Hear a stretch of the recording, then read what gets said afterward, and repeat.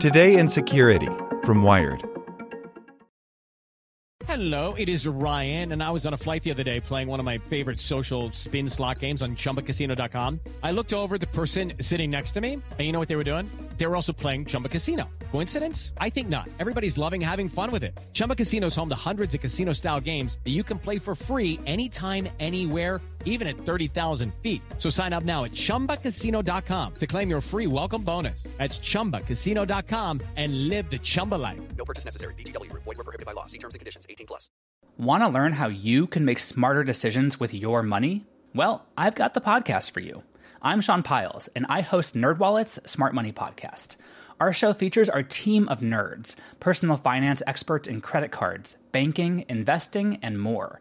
And they'll help you make the most of your money while cutting through the clutter and misinformation in today's world of personal finance. You'll get clarity on strategies to help you build your wealth, invest wisely, shop for financial products, and plan for major life events. Listen to NerdWallet's Smart Money Podcast wherever you get your podcasts. Today in Security from Wired. Brought to you by Audible. How 30 lines of code blew up a 27-ton generator. A secret experiment in 2007 proved that hackers could devastate power grid equipment beyond repair with a file no bigger than a GIF. By Andy Greenberg.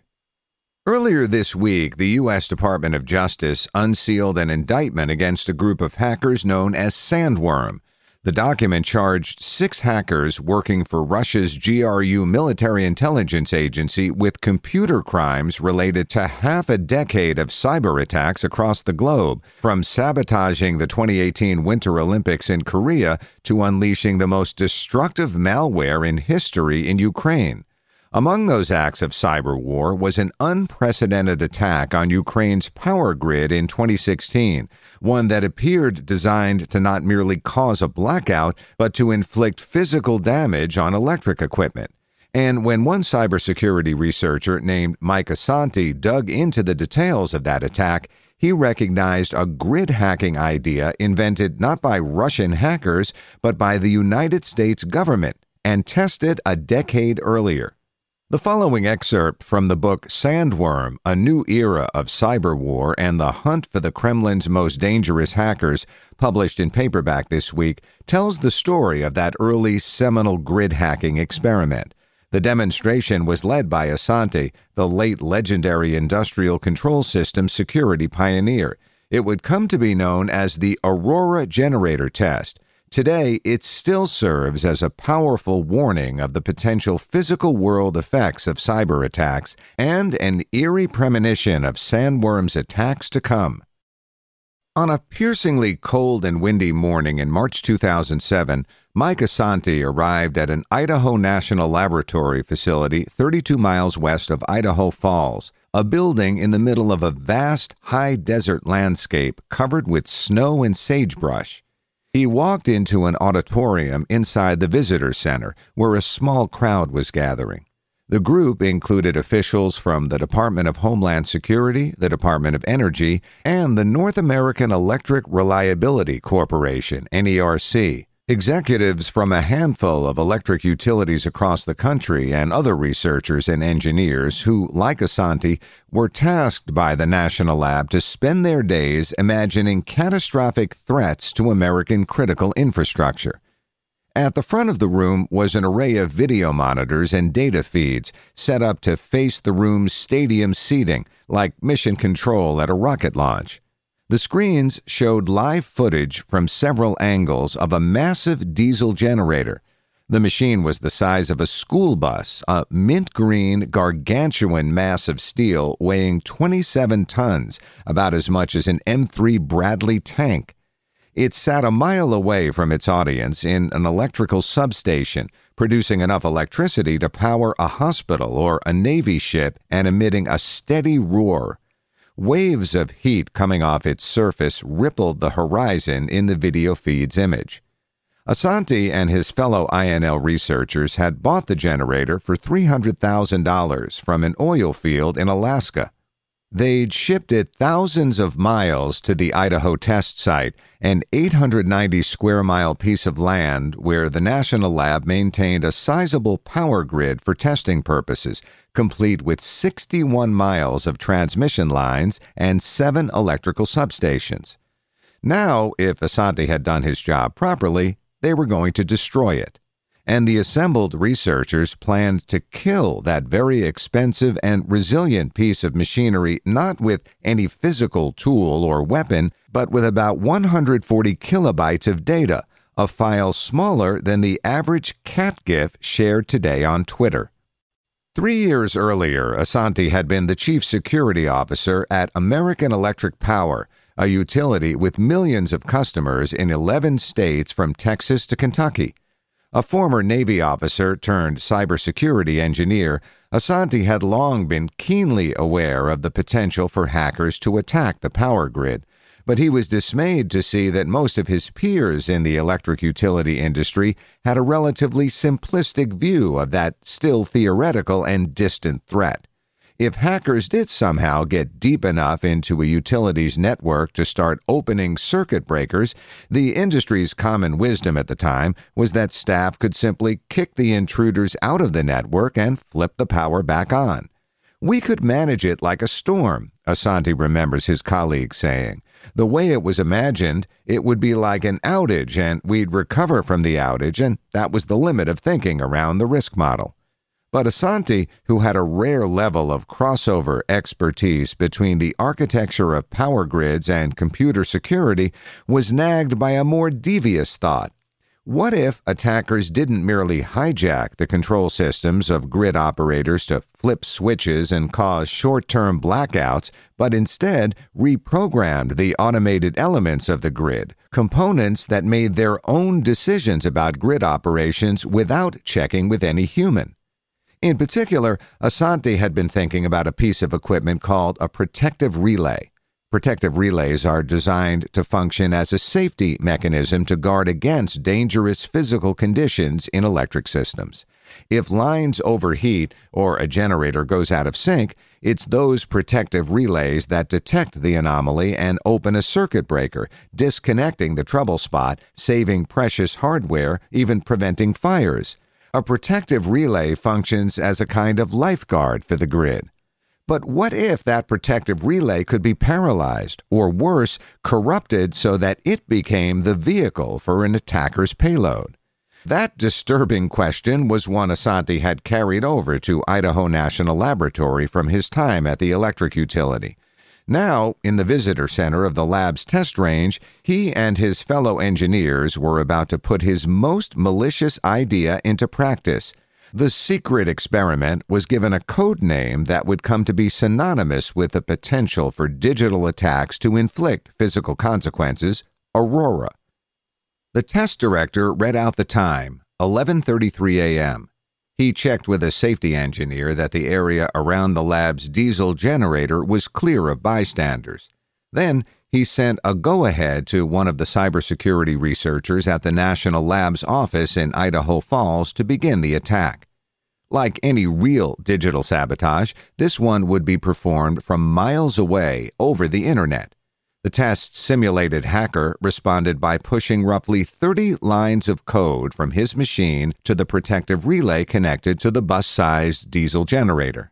The inside of that generator, until that exact moment of its sabotage, had been performing a kind of invisible, perfectly harmonized dance with the electric grid to which it was connected. Diesel fuel in its chambers was aerosolized and detonated with inhuman timing to move pistons that rotated a steel rod inside the generator's engine. The full assembly was known as the prime mover, roughly 600 times a minute.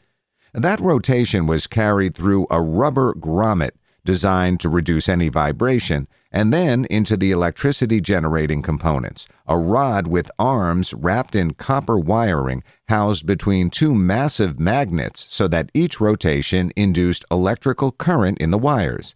Spin that mass of wound copper fast enough, and it produced 60 hertz of alternating current, feeding its power into the vastly larger grid to which it was connected. A protective relay attached to that generator was designed to prevent it from connecting to the rest of the power system without first syncing to that exact rhythm, 60 hertz. But Asante's hacker in Idaho Falls had just reprogrammed that safeguard device, flipping its logic on its head.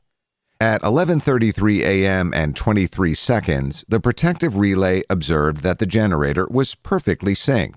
But then, its corrupted brain did the opposite of what it was meant to do.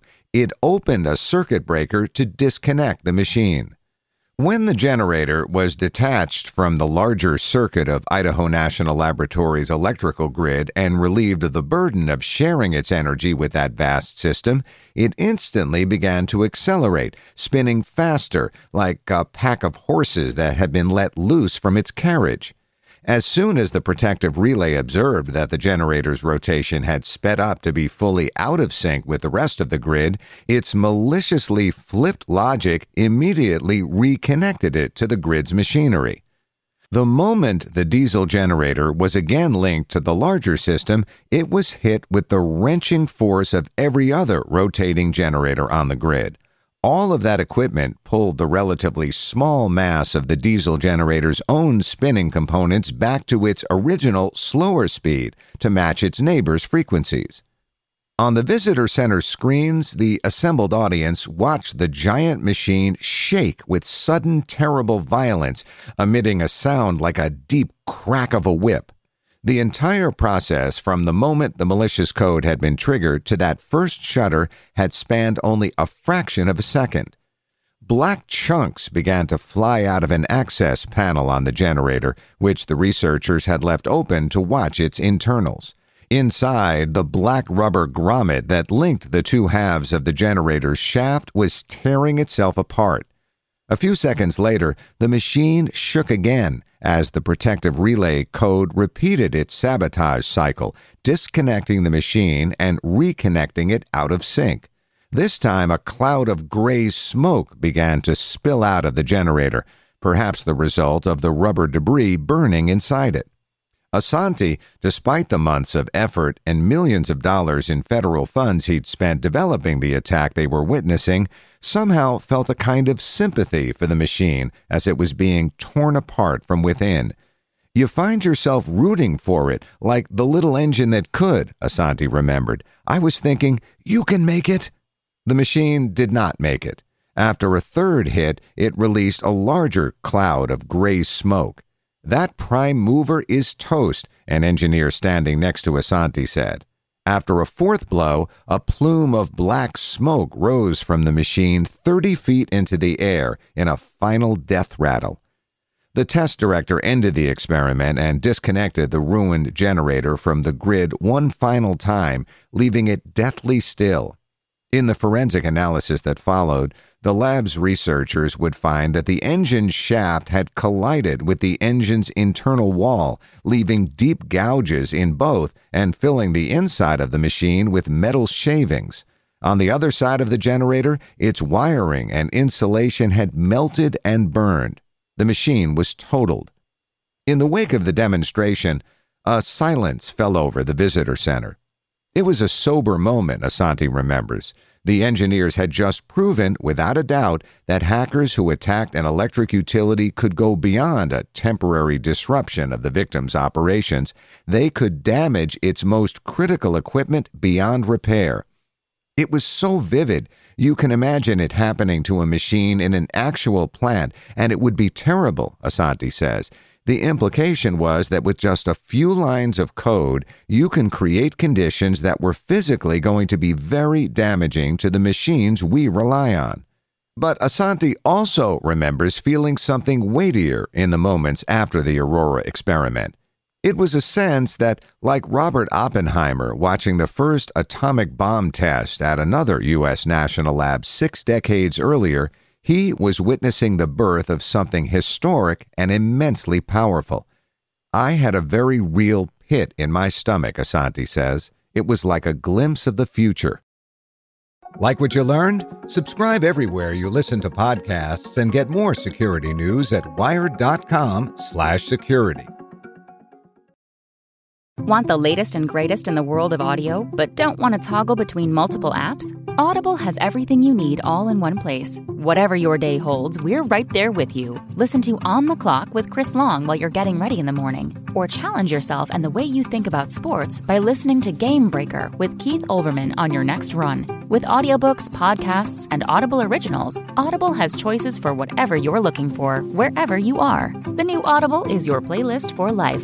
Try it free for 30 days. Visit audible.com. Sick of being upsold at gyms? My guy, you're currently a base member? For $90 more, I can upgrade you to our Shred membership. For $130 more, you'll be a Swole member. And for just $300 more, you'll reach Sweat Platinum. At Planet Fitness, you'll get energy without the upsell. Never pushy, always free fitness training and equipment for every workout. It's fitness that fits your budget.